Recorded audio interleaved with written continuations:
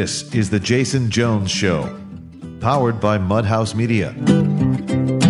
Now, here's Jason Jones.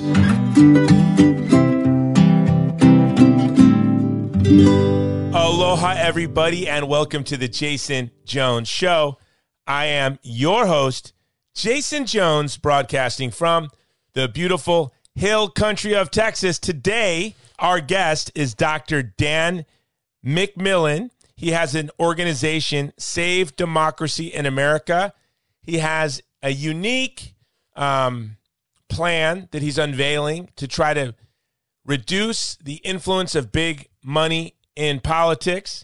He is asking for a commission, a bipartisan, impartial commission to investigate if the election was stolen. And he also wrote a book several years ago that I just discovered when I was looking at his biography on the Holocaust. How could this happen? Explaining the Holocaust. And I did a deep dive on this book, read a bunch of reviews, just ordered the book. And so we talked to him about his campaign finance plan. Then at the end, we talk about what can we learn from the Holocaust? What can we learn from Weimar Germany, the Weimar Republic? What can we learn from all of that? All right, so let's get on with the interview. But before we do, this episode is being brought to you by Epoch Times. Go to ireadepoch.com.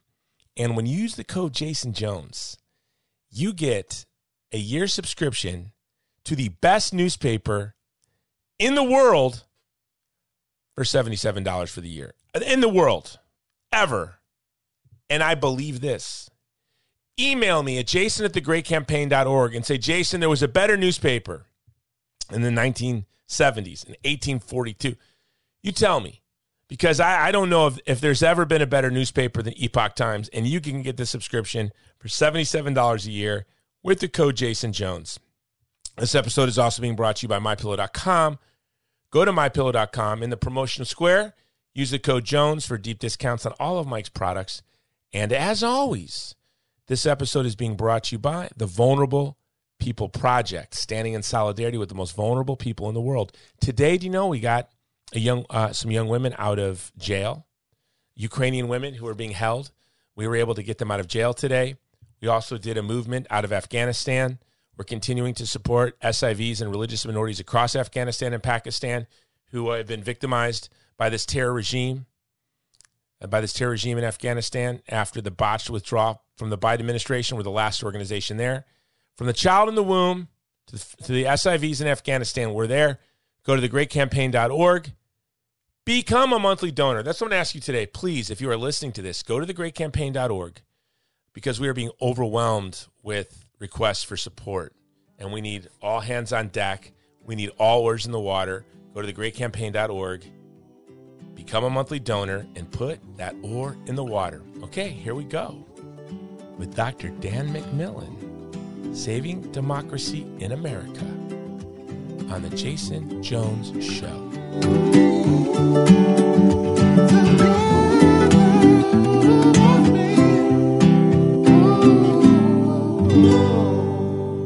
Dr. Dan McMillan, welcome to the Jason Jones Show. Thank you so much, Jason. Thank you very much for inviting me. I'm very glad to be with you.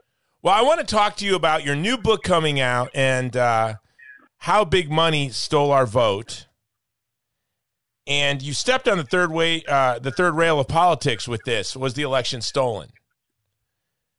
Well, I haven't really stepped on the third rail. I stepped on the third rail in the limited sense that I fault both major parties for failing to set up, January 2021, I think they should have set up a commission of impartial, respected experts, trusted experts on the model of the 9/11 Commission, with full investigatory powers, including the ability to jail anyone who refuses to testify when subpoenaed, give them all the resources they needed, and let that commission investigate every single allegation of election fraud or tampering, whether from whatever side of the aisle it comes from, and let's settle this question. And I feel that, because look, for me at this point, the most important question isn't even so much whether the election was stolen. It's that tens of millions of my fellow Americans fear that it is or are pretty sure that it is. And that's a very dangerous situation.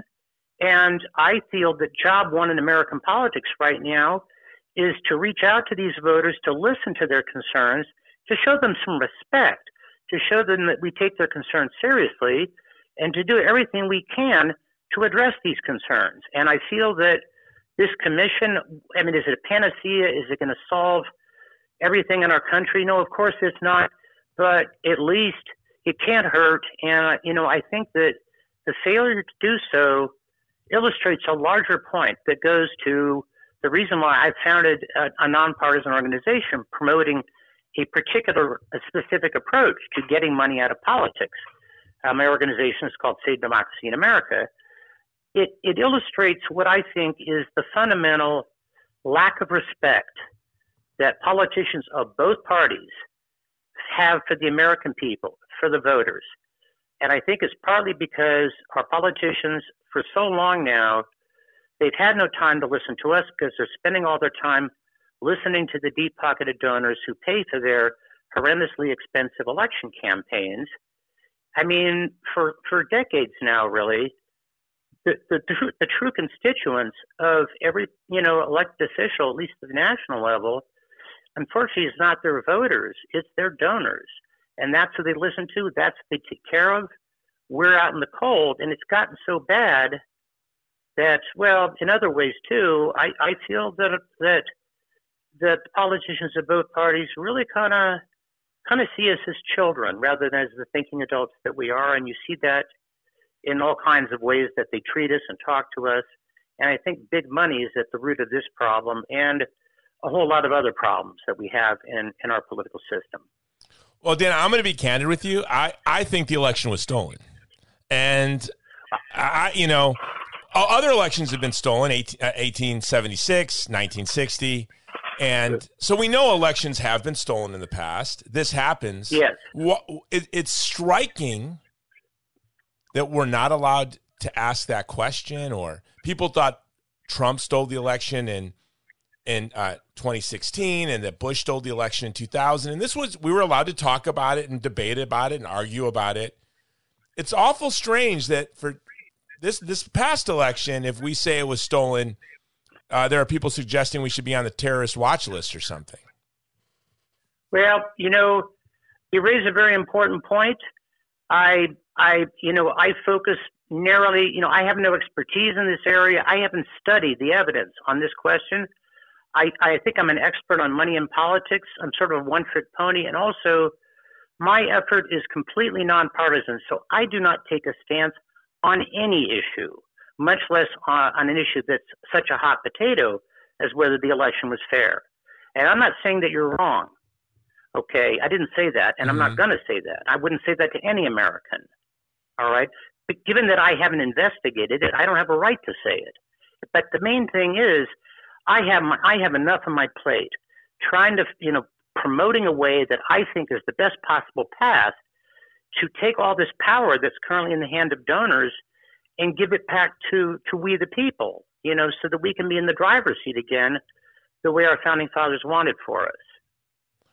Can you break that down? Yeah, break that down for us. What's the path? How do we get, the main sponsor of this show, in which I'm the founder and president of the Vulnerable People Project, we represent stateless ethnic and religious minorities that are sort of stuck between very powerful competing interests. So take the Yazidi in Iraq. You have Baghdad, Tehran, you have Turkey, the Gulf states, Russia, China, the United States, and then you have this little embattled community.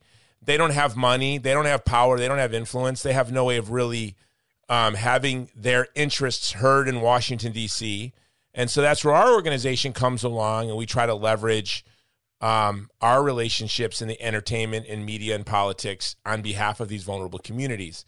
But at the end of the day, I try to explain to them, you are stuck, whether it's the Yazidi or the Uyghur or the Hazara in Afghanistan, they're stuck between very wealthy, powerful interests that are hired the most influential people who work overtime advancing their interess. But the same that's a dimension of the problem of the money problem that I was unaware of, hadn't even thought of, and it's great that you bring it to the fore. let me just tell you, just maybe just say a few words about Okay. the money problem and what I'm trying to do. Just a few numbers about the money problem. At this point in time, I think probably you can't mount a viable, campaign for a seat in the House of Representatives. I don't see how you could do that for less than $3 million. I could be wrong, but I don't think so. I think the minimum price of entry to the Senate is $10 million, and 20, 30, 40 million is very far from unusual. The price tag for the White House is $1 billion. And these candidates who desperately need this money, because without the money, you don't have a campaign. They don't get this money from you and me. They get it from the tiny minority of Americans who can give it in bulk, deep-pocketed special interests and, billionaires and corporations. And those are the only people left who have any juice in Washington. The solution, I think the best solution, I've been studying this question on and off, mostly on for more than a dozen years. The best one I've come across is that, if politicians serve their donors, then we can make them serve us by making ourselves the donors, by letting the voters be the donors that really count. And this is what has been called democracy dollars. It was invented by a couple of professors at Yale Law School. And the way it would work is that the federal government would give every registered voter an online campaign cash account, $100 per voter in a residential year, $50 per voter for the cheaper congressional midterms. You can't pull the money out and spend it, but you go online with your PIN and you assign it to the party and the candidates of your choice. And in this way, if you fund it at that level, which is quite robust, it's a lot of money, it's even more money than was spent in the 2020 federal election, then any competent, serious candidate who's got ideas that are worth anything will be able to raise more than enough money from the voters to have an expensive, fully competitive campaign. And that candidate's opponent is not going to have much excuse for taking money hand over fist from, big pharma, big oil, George Soros, Charles Koch, you name it. Before I go further, I do want to emphasize we are not saying that the big donors who give the money or the politicians who take it are bad and evil people. We don't think that at all. We think that most of these people are patriotic Americans, just like you and I and the people who are listening to your podcast. They're doing what they have to do. Because, think about it. If you're a wealthy Republican and you don't write fat checks to the Republican Party and Republican candidates, you know that wealthy Democrats will and are going to control our government. You're a wealthy Democrat, you're in the same boat. And if you're a politician, face it, fundraising is just part of the job. If you don't have stomach for high dollar fundraising, don't go into politics because it comes with the territory. So that's what I'm trying to do. I just really have launched publicly this week. This is my third interview and with anyone and a really good one. I'm so thrilled to have this time with you. There's a lot of things that we can talk about. I guess one of the things I'd love to emphasize that kind of bears on, this fight, this horrible, thought that the election may have been stolen, is that. Can I ask you a question, Dan? Jump in, Jason. Yeah. I want to ask you a question going back. So if we did this, what would you call them, democracy dollars? That's right. So a registered voter, do you have to be a registered voter, 18 and older? How would that work? Well, you would have to. I think we would have to prevent fraudulent voting, because an awful lot of Americans fear that that people who are not allowed to, who don't deserve, are not entitled to vote, have been voting. So we would need, I think, a national voter registration system, and probably, I think Joe Manchin actually suggested this, although I don't know if it's for this reason. I think it might be a good idea to have a national ID card. They have them in Germany. I've lived a couple of years in Germany and I studied history. So, and then the German national ID card, obviously you have to provide multiple proofs of your identity as you do for a passport. But the German national ID card has something like 9 different security features, including a holographic image of the person who holds the ID, you cannot forge it. And so I think what we need to do, anything we do with elections going forward, has got to have serious, redundant features to prevent even the appearance, even the fear of fraudulent voting, of tampering, of anything else. I mean, that's got to be a very high priority. And so the democracy dollar system is going to have to include safeguards of that kind. I haven't worked out those details of implementation, but that's clearly. But okay, so now I have a second question. So with this idea of democracy dollars, I've worked in politics. I've worked, from the State House to the White House on political campaigns. And after college, I was chief of staff for a state representative. And so I hear a lot of calls for example, let's say, a way to try to end corruption or to keep money out of politics. People will say, well, we need term limits. And I think term limits is something that sounds good, but then in reality, what you're going to do is empower unelected bureaucrats, the legislative aides and the chiefs of staff, who will stay and they will remain, and there's no way of removing them. And it will empower the consulting class and the lobbyists. I'm against term limits for a couple of other reasons too. Okay, the problem is not how long they serve. Oh, I'm sorry, I interrupted. So that was just sort of a setup. Like, whenever you were trying to deal with power, it's like putting your finger in a dam, right? It pops out somewhere else. Something I was thinking about with this democracy bucks or democracy dollars idea, the first thing that popped out of my mind is, as I'm a conservative, and I believe that there is massive bias in the mainstream media, and that the uninformed, unengaged voters will be easy to manipulate by the mainstream media, and those democracy dollars will be really just dollars that will be placed in the hands of our media elite that will get to direct where they go. Well, I can't speak to that. You know that landscape better than I. But on the other hand, despite that media landscape, President Trump won in 2016, and you are pretty sure that he won the vote in 2020. I'm taking no position on that because I have to remain strictly nonpartisan. But, I understand. It obviously there's always a question there. I personally think that, I don't know, I'm not going to go talking about how to regulate, policies toward the media, because I'm not an expert there. I'm not saying I want to regulate the media. I'm just saying, how would, when you have a lot of, and no offense to the uninformed, there's a lot of people who vote that they don't have as much skin in the game as other people, or they want to vote to take from others, right? They're not creators. They're not entrepreneurs. They're voting to use the power of the state for, Mitt Romney got in trouble for, what did he say? That they wanted goodies or gifts. Remember that? He said, the 47% freeloaders. Yeah. So, I mean, I can say it because I'm not running for office, and I'm not saying they're freeloaders. They just don't really understand a constitutional republic and a free society, and they do want goodies. They that's what special interests are, right? Whether they're big dollar special interests, which I would love to take away their goodies, like the Uni-War Party and the military-industrial complex.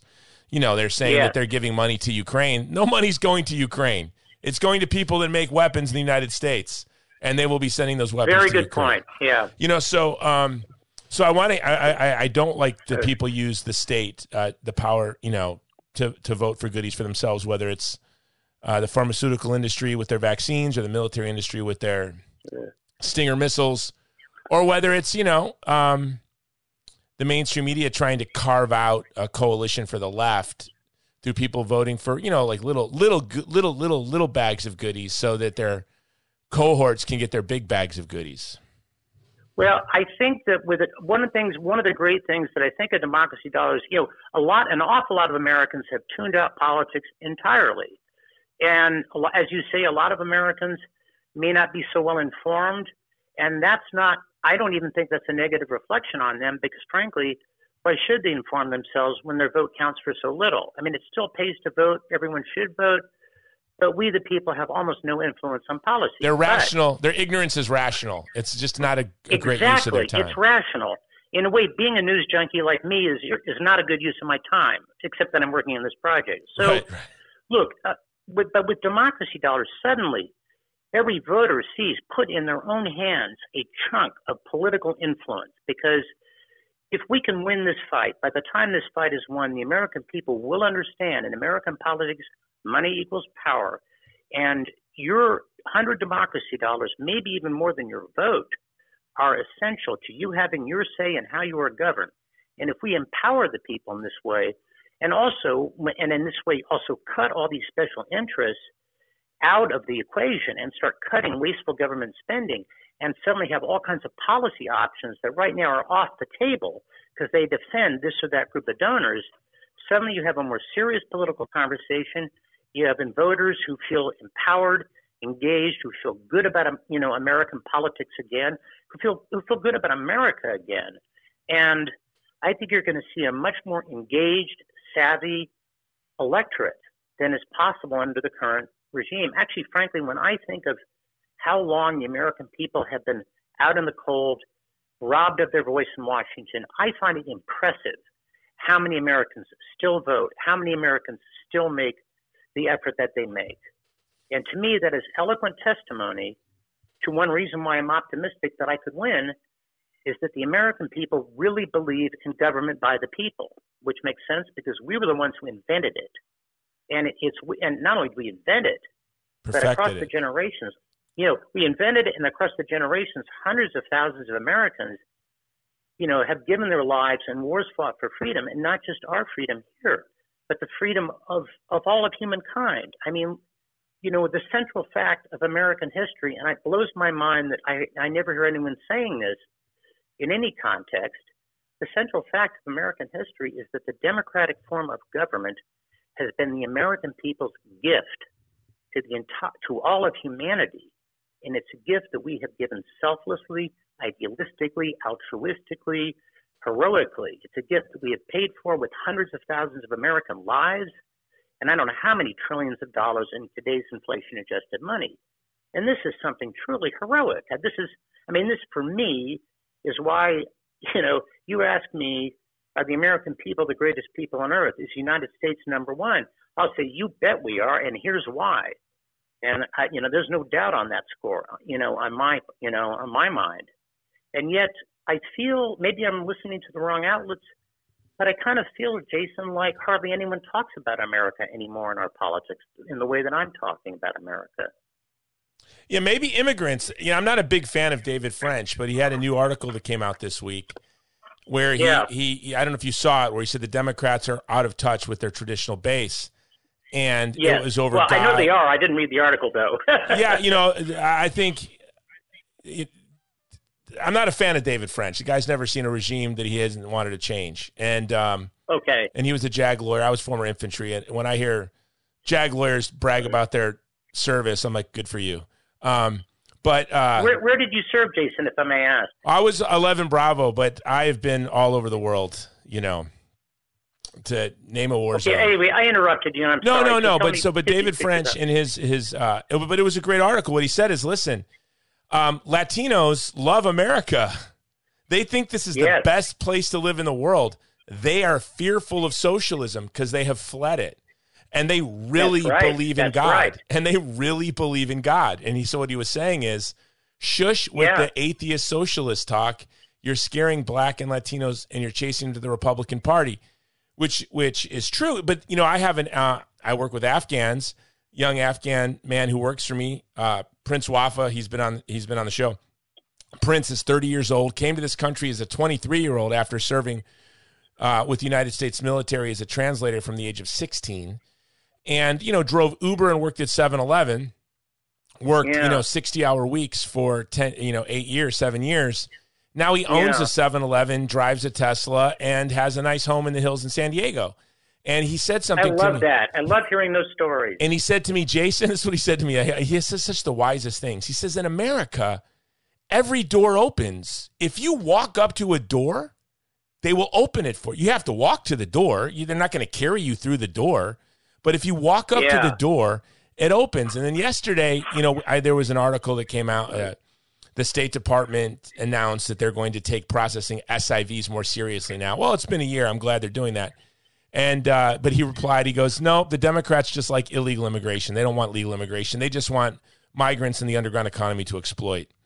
And they're never going to process these SIVs. And that was it. So I think with our immigrants, and this is something I've seen a lot of articles. I subscribe to like 15 magazines. The Economist this week basically said to the Democrats, you are out of touch. Celebrate the greatness of America, but, just Jason, like you if said. I may jump in, yeah. I mean, you're making a lot of very interesting points, but can we come back to what I really know about? Because I don't have a lot of knowledge in immigration. No, but your point being that just that where do people love America? Maybe it's in the immigrants. But you're right. We need to celebrate our institutions, celebrate representative government. This is a blessing and a privilege. And there's all this talk that our democracy's failing. Do you believe that? Well, actually, what I believe, Jason, is that our democracy was stolen from us by big money decades ago. Decades. I think it's really been a hollow facade for decades. And my view in this is, I think most people who comment in American politics don't see it as they don't see the picture quite as harsh, as bad as I do. But everyone else who comments in American politics, although they know that big money is a problem, I feel that they don't know just how big it is. And I've been chewing on this issue myself, as I say, on and off, mostly on, for a dozen years. It was only like a few months ago that I had a eureka moment, and a light bulb went up off my head, and I began to see that, began to understand just how monstrously huge the money problem is, and also to see why it was invisible and why no one else has seen it. And let me say a little bit about that, because I think you'll find this interesting. When people talk about money in politics, they talk almost entirely about transparently obvious examples of influence peddling. This industry. Well, you just talked, for example, about defense contractors making out like bandits on the war in Afghanistan, because those defense contractors throw money at politicians, and then they hire lobbyists who go to the politicians and call in favors, like weapon systems that sometimes the military doesn't even want. And that's just one. And that all that obvious influence peddling is absolutely important, but it's only the tip of the iceberg. And the problem is not just that people don't see the mass of the iceberg, it's that no one knows the mass of the iceberg is there. And the mass of the iceberg is all the ideas and candidates that never make it into the political conversation, all the questions that don't get asked, any questions, any ideas and candidates that are not attractive or even interesting to high-dollar donors never come into the conversation. Because, look, the political scientists like to call it the invisible primary, the year before the actual election year. Anyone who wants to get a campaign off the ground, they're competing with each other, for the favor of the donors, trying to raise enough money. If you don't raise money up to a certain bar, the media decides you're not viable, the public never hears your name, and your campaign doesn't happen. So, more and more, and the thing is that as elections have grown more and more expensive by leaps and bounds since the late 1970s, this mass of the iceberg of unasked questions, of ideas and candidates that you never hear about and never even think about has grown bigger and bigger and bigger. I mean, another way that I can express it is it's an invisible hole in the entire political conversation, in our imaginations, in the way we think about policy. It began in the late 1970s, not so big, and it has grown slowly but relentlessly, kind of like an invisible tumor. It won't show up in an MRI, but now this hole in our conversation of all, whatever options there may be, ideas there may be that are unappealing to donors, it takes up so much space, there's hardly room left for any other policy options. And both parties, frankly, I think have run out of ideas. I mean, now the messaging of both parties is not a positive message of hope, and here's our plan to make America stronger. I mean, in the 2020 federal election, the top line message of both major parties was identical. If the other guys win, the world will come to an end. And, since then, This is one reason why I think indirectly the money and the desperate need to raise all this money helps fuel the anger between Americans of the opposing parties. I mean, I'm not denying that Americans do not have important differences of opinion about important policy issues. They do. But this partisanship, this partisan polarization has taken on, it's escalated. It's gone off the charts. It's gotten out of hand. And we have now a situation where I feel that a lot of our politicians are actually encouraging Americans to fear and hate other Americans because they vote for the other party. And I think that's horrible. And I think it's horrible. And I think that money is the number one reason why it's happening. So look, I just hit you over the head with a big block of new ideas. And let me step back and ask you, am I making sense? Well, I definitely agree with you that we want everyone's interests to be represented. We want, especially those minority, and minority, I don't mean just ethnicity or race. I mean, people with minority opinions or interests that might be at odds with the majority in the population. I want their interests to be heard. I don't know if I'm on board with the democracy dollars. Maybe if we did something like a 401k where we got a dollar for dollar match, because I think it is important that people have skin in the game. And, I started my involvement in politics as a 17-year-old high school dropout, single father. Yeah. And was able to climb my way in 10 years from working at state races to, working on presidential campaigns. And so something I'm in awe of about our country is just how someone like me who, could go from a high school dropout, infantryman, teen parent to, in 10 years, going to meetings at the Oval Office. That's unique about our country, right? I mean, that's something that's very unique. Yeah. And so I do think that despite the power and influence of big money, for those who are willing to put their shoulder to it, their voice can be heard. When I graduated college, I wrote my goal was to see Roe versus Wade overturned, and I ordered my life to doing that for 30 years with a lot of other folks, and that was a real David and Goliath story. And yet it happened. But I agree with you that we have to find a way to that big money, especially the way I see it, like in Ukraine right now, where the weapon systems aren't even making it to the battlefield, but where are these billions of dollars going, or the tens of billions of dollars of weapons that were left to the Taliban during our botched withdrawal? These things they're very important. Can you give us an example of like a real clean, clear-cut example of how big money in politics has undermined the common good for all Americans? Yeah, I think the number one issue on my list is health care. Okay, and health is crazy. We've got this monstrous, hyper complicated, so-called healthcare system. It eats up. It depends on which year you look at, but like pre-pandemic, the numbers are different, obviously. But like, for example, in most other wealthy societies, healthcare takes up about between 10 and 12% of GDP. And in America, in years, it eats up, 17, 18% of our GDP. And that extra, 6%, 5-6% of our GDP is a tax on the economy. It's a tax on every American. It's a tax on every American's paycheck. Where does this excessive expense come from? Now, I'm not a healthcare policy expert, and I don't have a plan to fix it. But first off, in every other country on earth, drug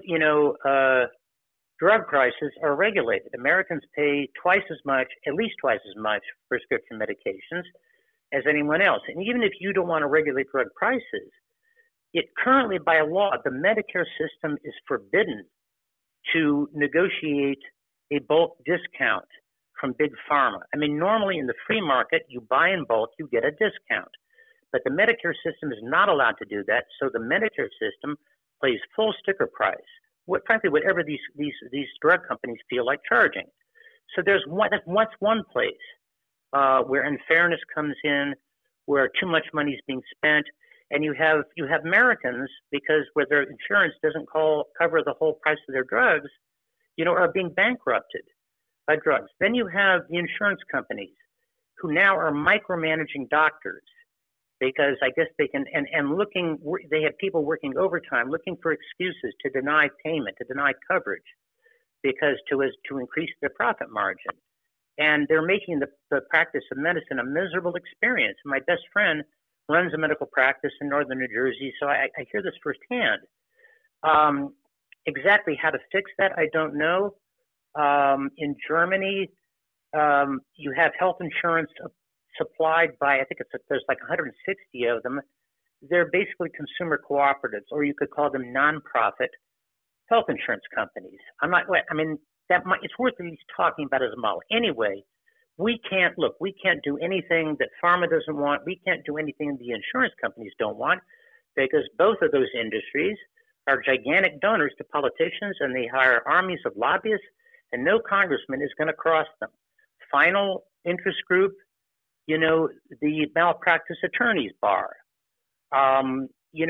We need, of course, a system for weeding out negligent or incompetent doctors, and we need a system for compensating people who've been harmed by, negligent, medical mistakes, especially if the harm they've suffered is disabling.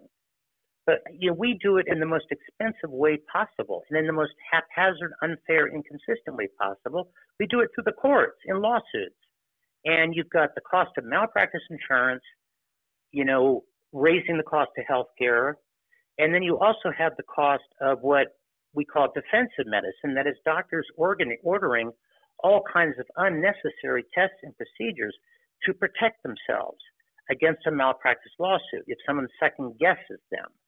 And that, I think the cost of defensive medicine has been estimated, one estimate I saw was $55 billion a year, so you're talking about $500 billion over a 10-year period. It's not gigantic, but it's not chicken feed either.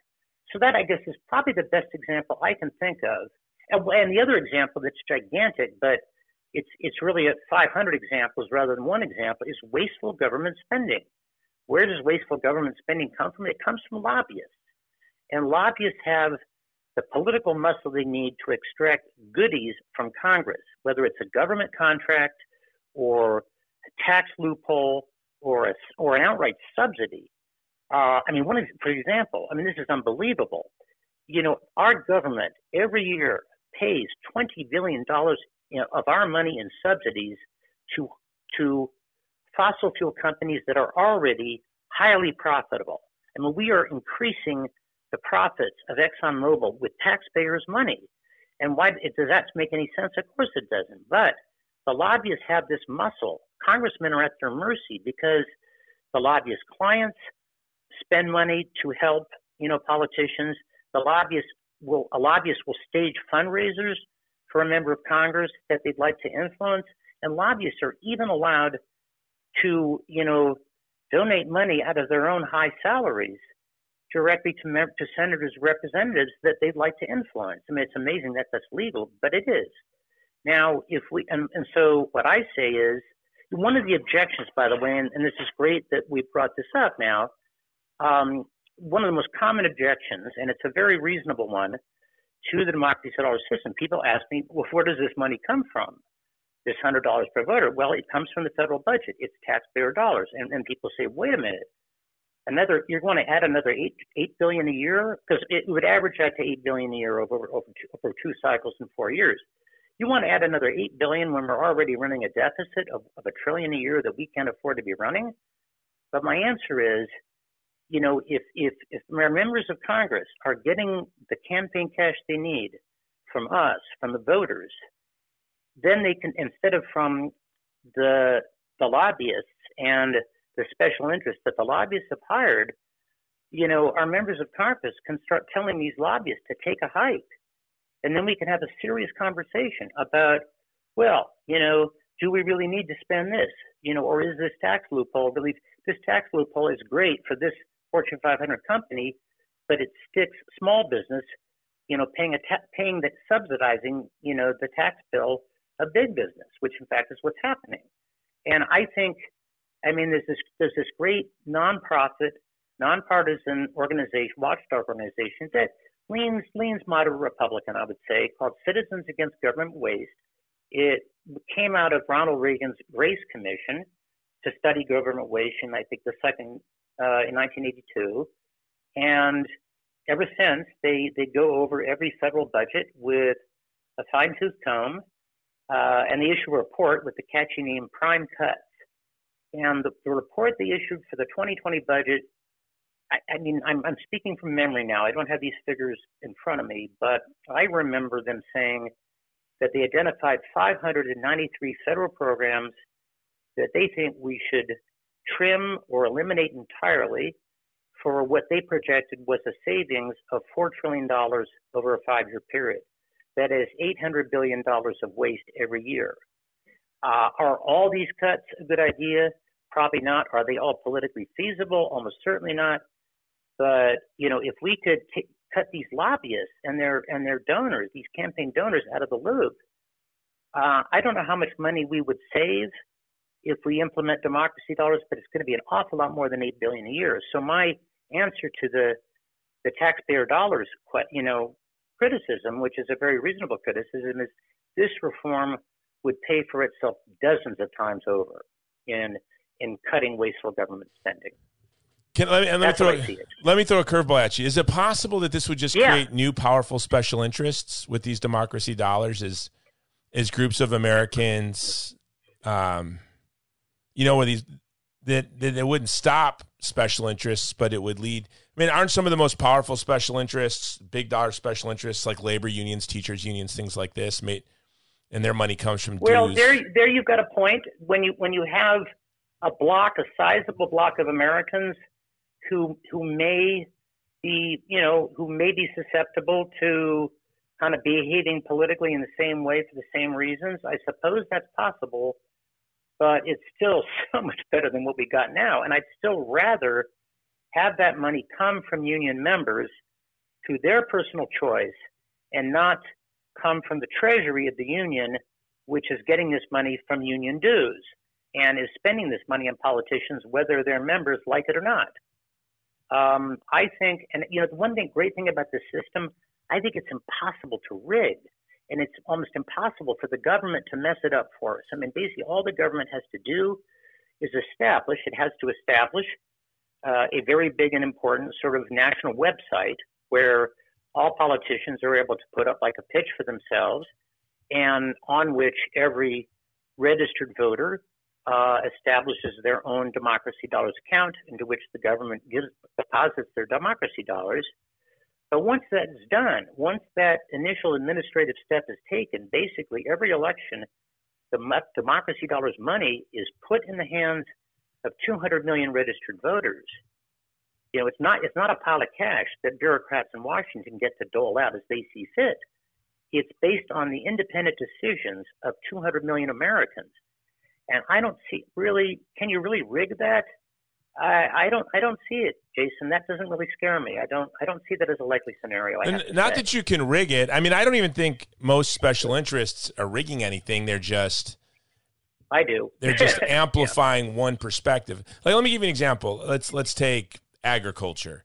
Yes. My wife, I always joke that every time my wife watches a Netflix documentary, my food bill goes up 10% because, you know, it starts out, it's got to be, you know, chemical free, hormone free. And now I can only eat a chicken if it went to a Montessori school. You know, I can't. That is so, Jason. You know, I am going to write that down, and I'm going to tell all my friends that's one of the funniest things I've heard in at least 2 months. You can only eat. No, thank you so much for that, Jason. That was brilliant. You're a funny guy. Well, no, it's just so then one of my good friends and a fan of the show, a good friend and a fan of the show, who writes me really aggressive show notes. He is a lobbyist for big agriculture. And so to listen to him and my wife argue about ag, and he'll say, listen, our goal is to feed as many people with as little bit of land and as little bit of water as possible. This is our job. Yeah. And then he'll start citing, you know, how hunger in the world has been alleviated. I remember when I was a kid, they would have little videos. Little Jason is starving in Appalachia. And, you know, we weren't even sending money to Africa. We were still sending money to, like, parts of America to feed kids. So a lot of these big, you know, when we don't like them, you know, these big special interests, But I think, aren't most of them run by professionals who believe, I mean, they've maybe deluded themselves or they have narrow vision, but they really believe that they are working for the common good and they are the biggest stakeholders in what it is they're talking about. So won't they still kind of be, Jason. They'll still sort of be surfing whatever waves are created? Just a thought. I think that what I like about what you're saying is that as I say, we're not saying that any of these donors are bad people. I mean, look, if you're the CEO of a Fortune 500 company and you and your executives don't make a lot of money available to help politicians and you don't hire an army of lobbyists, you are forfeiting an advantage to your competitors. You're neglecting your fiduciary duty to your employees and your shareholders. You're not doing your job, okay? I also agree. Look, in any political system, but as a democratic political system, even when, no matter how well the system represents the will of the people who run these interest groups, the executives of these corporations, America's billionaires, these people are always going to have vastly more influence than your average citizen. And because they've earned it, because they earn their money because they're talented and smart and creative and have a fantastic work ethic. And they've created jobs for Americans. And you have to listen to them because they continue to supply jobs for Americans. And they absolutely should have the ear of politicians in Washington. Those people will always have far more influence than the average voter in any political system. But they shouldn't be the only people who get to speak. And right now, that's the situation. Right now, the American people don't get to speak at all. Really, they don't. We don't get to speak, and we need to. So, I mean, you're going in the right direction, and we're in partial agreement. But, if I may, I would like to raise the other really big objection. Well, can I push back on that real quick? So every American will go get, ahead. how much money will every American get to give to a campaign? $100 in a presidential year, $50 in the midterms. Okay, so isn't a little infantilizing to Americans to say they don't get to speak? Because, I mean, like I said, I was a teen parent and I worked very hard the night shift at Home Depot and waiting tables during the day while I was putting myself through school. But I remember sending Ron Paul money for his presidential campaign. My first, when I was 18, I sent him like $200. Okay. But Jason, can I jump in? Listen, you can't expect every American to be you. You are an exceptional individual, okay? You're a self-made man, and now you've got like a top 100 podcast. And, it's not fair to expect the bulk of the American people to be as strong as you, to have made as much money as you, to be as committed as you. It's just not realistic. And so I know where you're coming from. I mean, people like you who are self-made, are really strongly opposed, to government programs that, maybe giving money to people who are not working as hard as I totally get that. Well, but I think and Dan, I don't mean to be antagonistic. And I don't mean to be antagonistic. I'll tell you why I'm opposed. No, I didn't say you were antagonistic, not at all. No. And I don't mean to be antagonistic. I'm just questions. And it's not like, you're not. No. When I was coming up, I saw government programs, and I'm serious, as obstacles to my future growth. I remember I was 20 years old, had 2 kids, and my wife and I, we were very hungry. We were really poor. We were living off Simon noodles and spaghetti. And one day I came home, and the refrigerator was filled with food. And it was unbelievable. Like, there was steak, and there was milk, and there was this and that. And I had asked her where she got the money for all of this food. And she said, well, her mother sent us money. I said, well, tell her thank you. That's very nice of her. And then a couple weeks later, the refrigerator was filled with food again. And I said, where did you get all the money for this food? She said, well, my mom sent me money again. I said, well, tell your mother, thank you. But, we're okay. We're not malnourished. We go to Blockbuster and rent VHS movies here and there. We don't, we have cable. So when we have to cut cable and, never go out to eat. And then if we're still struggling, we can ask for money. Then I come home a couple weeks later, and the refrigerator is filled with food. Was this food stamps? And then I go into her purse, and I look, and there are food stamps. And I take a garbage bag, and I take all the food, and I throw it away. And she's crying. Well, Jason, you're a better and stronger man than most of us. Well, Dan, let me tell you why, though. You. It's not that I'm better or stronger. Yeah. It's just as I was throwing this away, she's crying and I'm crying. And she's like, we need this food. And she's like, what does it hurt? And I said, I'm working 80 hours a week, sleeping in my car when I go from the night shift to the community college. I said, I need it to sting. I cannot have this. I cannot have a refrigerator filled with food and work as hard as I'm working. I cannot. This is very important. And so that's just my only concern is sometimes when we give people training wheels who don't need them, we limit them from becoming who they are. And maybe these democracy bucks are the way to go, or maybe a matching thing. And I really want people to be engaged, and I really want them to pay attention. Because I do think that most Americans, we're on the same page.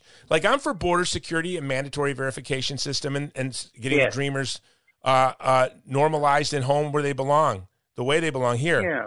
But people who think they would radically disagree with me, we both want what's best for migrants and immigrants, but we have different sets of information. And we want what's best for America. Yeah. Yeah, and they want what's best for America. I think if as we all do, we think if people had all the information, they'd think just like me, but I do want people to be more engaged. But I'm always looking at, I guess my argument would be if we just... but my argument is, Jason, is that Democracy Dollars gives them a great reason to be engaged because it empowers them again. Right now, they're not engaged because they're powerless. And the only way to give them power back is to give them money to donate, because in American politics, money equals power.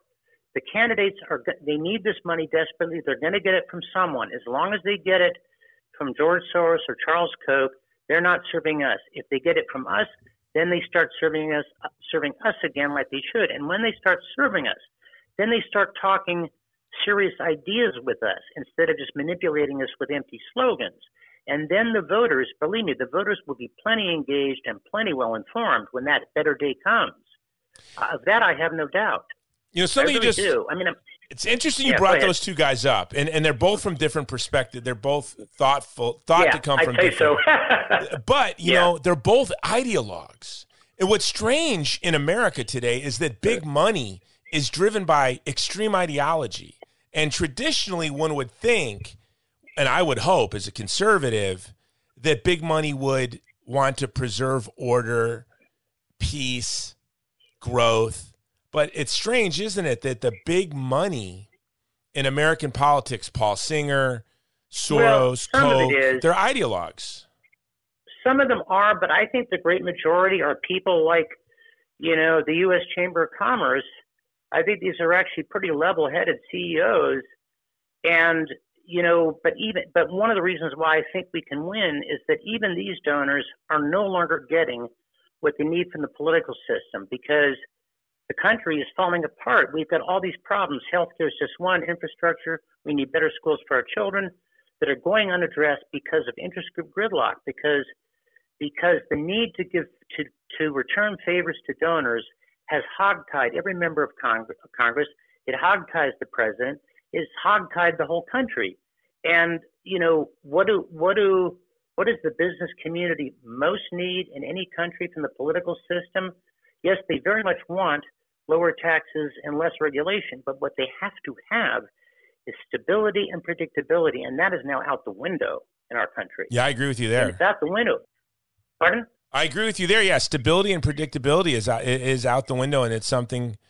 It's frightening. It's scary. It's scary, especially. Can we use this? Out the window because. Go ahead. I want to use this because we got 10 minutes left, and I want to transition. I think this is a perfect transition because your first book really caught my. I actually ordered it when I saw your statement. Because Jason, my plan was to send you a signed copy. I'll take a signed interview to thank you for bringing me on your show. But since you've ordered it, I still want a signed copy, but what I can do is hand. All right, then you're getting a signed copy. And then I will give I am a bibliomaniac with the world's best political philosophy and theology library, where it will go. And above my head is the complete works of Eric Voegelin. You're a German scholar. And yes. I think you and I have a lot in common. I'm working on a book right now called Socrates and Auschwitz on the great political thinkers that came out of the Holocaust. Oh, we've got to talk. Leo Strauss, Eric Voegelin, Hannah Arendt. We need to talk on the phone sometime. Yeah. Yeah, or I'll just always record it so we can sell pillows. But, Eric Voegelin, Leo Strauss, Hannah Arendt, my favorite thinkers came out of the Holocaust. So as we're talking about the lack of, how did you word it? The stability or predictability. Lack of stability and predictability because the people no longer trust the government at all. The government is no longer legitimate in the eyes of the American people, because in America, a government is legitimate only if it's governed by the people and the people fully realize that they have no influence, that they're disempowered, that they're cut out of the action. And that's why anything can happen in the years ahead. It's very dangerous. So anyway. And that's why your next book, I think it's a perfect transition from your Get Money Out of Politics to your, which is your upcoming book, to your last book, How Could This Happen? Explaining the Holocaust. And I read some clips of it. I watched an interview you did on your book, and you talked about the Weimar Republic and how fragile it was because Germany didn't have deep-rooted democracy. Yes. Are you worried that the lack of predictability and stability in the United States, we could lose our representative government and be swept away by dangerous enthusiasms like we have seen happen in Europe relentlessly over the past 200 years? Well, I absolutely, frankly, as I said earlier, I feel that we have already lost government by the people, but it also can get worse. I mean, we may even no longer have free elections at some point. I don't see us becoming a dictatorship because I don't think anyone in law enforcement is going to be willing to work in a Gestapo. I can't imagine that genocide would be in our future for all kinds of reasons. But, having a complete end to government by the people in the land of its birth is pretty damn tragic enough. Let me, I just say why I don't see, although I have a lot of fear for our country, I don't fear genocide because what made more than anything else, what made the Holocaust possible was that in that time and place, the ruling class of one of our most advanced societies decided, not just decided, but proudly affirmed that an individual human life has no intrinsic value whatsoever. And that therefore, and because they didn't just murder, try to murder every person of Jewish ancestry in Europe, they murdered like 7 million other Gentiles, Soviet POWs, Polish Christians, so on and so forth, sometimes just because it was convenient for them to do so, because it was sort of like, why not? Why not kill them? They're just people. And I think there are three historical factors that made that possible that will not reoccur. One is, those men who did these murders, a lot of them had fought in World War I. In World War I, 10 million men killed in combat, including 2 million Germans, which would be the equivalent of 10 million Americans. If you scale it up to our population, life was a lot cheaper back then. The bar for violence was far lower. A second point is, back then, the dominant way people thought about the human race was social Darwinist racism. It was actually believed that every nationality had evolved further from the apes in a different way and to a different distance. And that opened the door to the idea that some races, ethnicities, nations are more valuable than others, and to the idea that some branches of humanity are entirely worthless. Today, there's still no shortage of racial prejudice in our country and every country, but even the most hardened white supremacist in America doesn't think that black people are a separate species. But back then, the men who did those murders thought the Jews were a separate species. And the final factor, is really actually, I think I'll take a stab at explaining it, but it's kind of complicated, is just that Germany is the only political system in history that drew its legitimacy overwhelmingly from a belief in the magical qualities, the superhuman, even supernatural qualities of its leader. People didn't just obey Adolf Hitler, they deified him. People, and for the German people and also for anyone working in the German government, especially in the SS, who organized and carried out most of the killings, Hitler stood outside and above history. He was not subject to any moral or legal sanction. He was not restrained by any moral or legal principle. If Adolf Hitler wanted it, it was automatically moral and legal.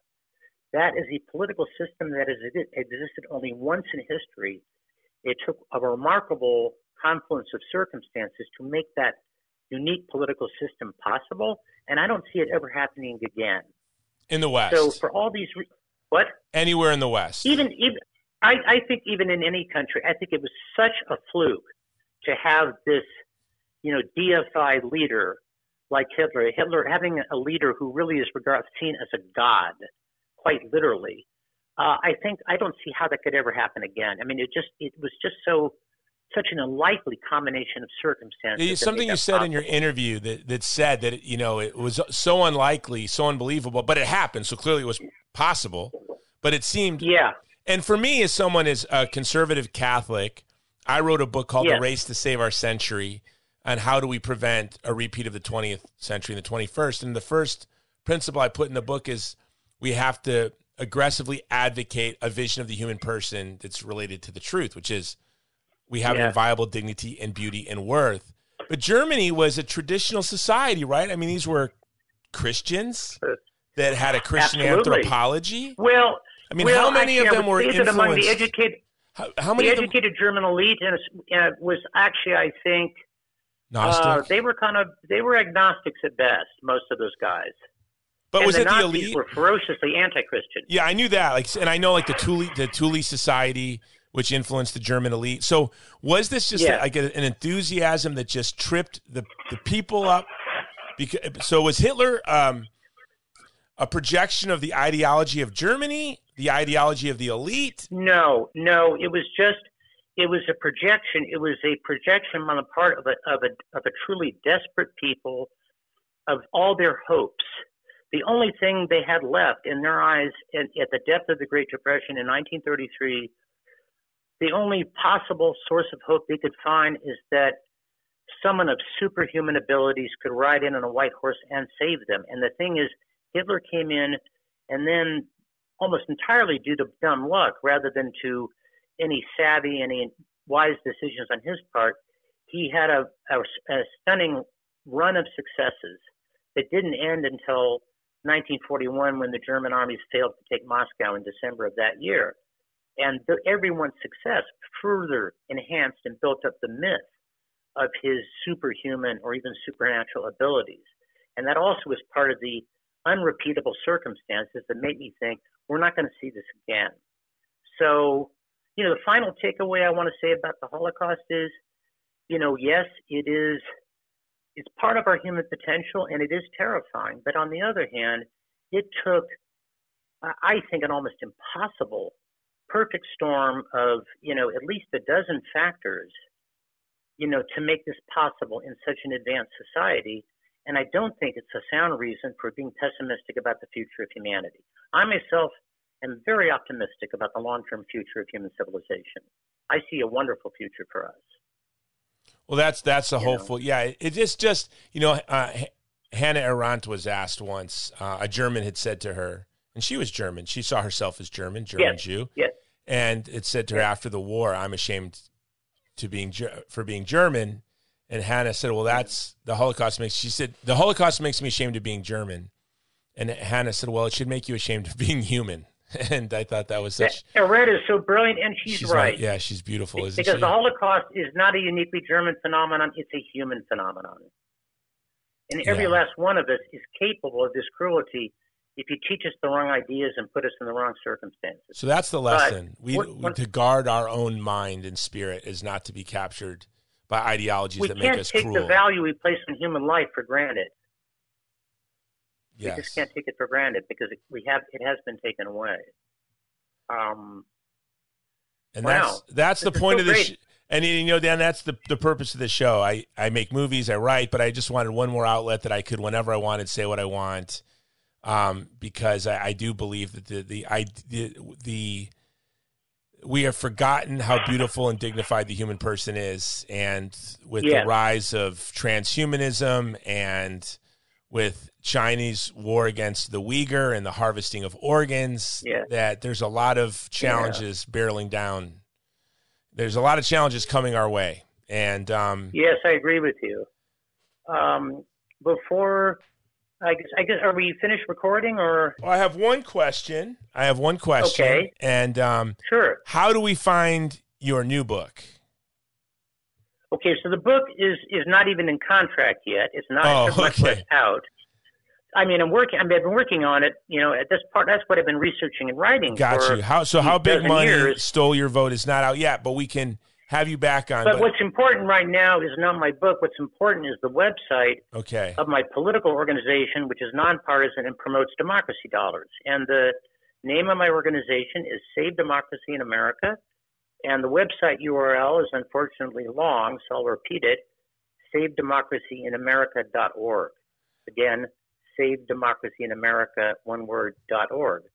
And there you will find some content, a couple of videos, and opportunities, some ideas about how you can help if you agree with what we're doing. And I'd love it if you would go to our website. Well, I am at your website right now as you were talking, and I just gave you my email address. So there we go. How to save democracy in America. Jason Jones just signed up for that. There you have it. Oh, that is so great. Okay. But I'm still unclear as to how to use the dashboard. So maybe when we start recording, if you could tell me your email address and also your Surface mail address. Yes, sir. And with that, I'll say goodbye, and then I'm going to sell some pillows. Okay. What's your favorite? Do you have Mike Lindell's My Pillow yet, Dan? No, I don't actually. I don't even know who makes my pillows. The pillows I have. I bet you China. So I want everyone. Yeah, I bet you're right. We need to decouple our families' economies from China, and that's why I'm proud to say that Mike Lindell is a sponsor of the show. So let me wrap the show up, and then hold on, and we'll talk as soon as I'm done. That's terrific. I'm standing by. I'll be here on the line. All right, hold on. All right, guys. That was my interview with Dr. Dan McMillan. I get money out of politics. SaveDemocracyInAmerica.org. I'm going to have the website and the show notes. I just ordered his first book. I'm really looking forward to reading that. I don't know how I missed it when it came out in 2014. I'll put that link in the show notes as well. This episode is being brought to you by the best pillow in the world, as Destiny De La Rosa called it yesterday, a magic pillow. Go to mypillow.com, use the code Jones, get deep discounts on all of Mike's products. Right now, the Giza Dream Sheets are what you want for this hot summer. You need the pillow. You already got the pillow. I know you have the pillow, but the slippers, they've never been cheaper, and we've got runaway inflation, but you can get the Mike's slippers for the best price ever. Everything is made in America. Go to mypillow.com, use the code Jones. This episode is also being brought to you by Epoch Times. Go to ireadepoch.com. And the battle for your family and the battle for freedom and the battle against the CCP, Epoch Times is the first place you need to go every day. So go to ireadepoch.com. The code is Jason Jones. So let's decouple our family's economies from China, right? I'm decoupling my family, and my wife's Chinese. We're decoupling from China. And that's why my pillows are Mike's Pillows. I read Epoch Times. And as always, our main sponsor, the Vulnerable People Project, standing in solidarity with the most vulnerable people in the world when it's most challenging. Do you know what we did today at VPP? Just so you know, some Ukrainian women who presented themselves at the border, as they were told, were promptly arrested and thrown into jail for several months. Contacted VPP. We got them out today. We're also evacuating a young woman from Afghanistan as we speak. We're continuing to support our SIVs and allies in Pakistan and Afghanistan in our safe houses. And we have a team that just arrived in Ukraine. If you want to stand with us as we stand with the vulnerable, go to thegreatcampaign.org, give your best one-time gift, and become a monthly donor. Until tomorrow, it's been Jason Jones with Dr. Dan McMillan on The Jason Jones Show.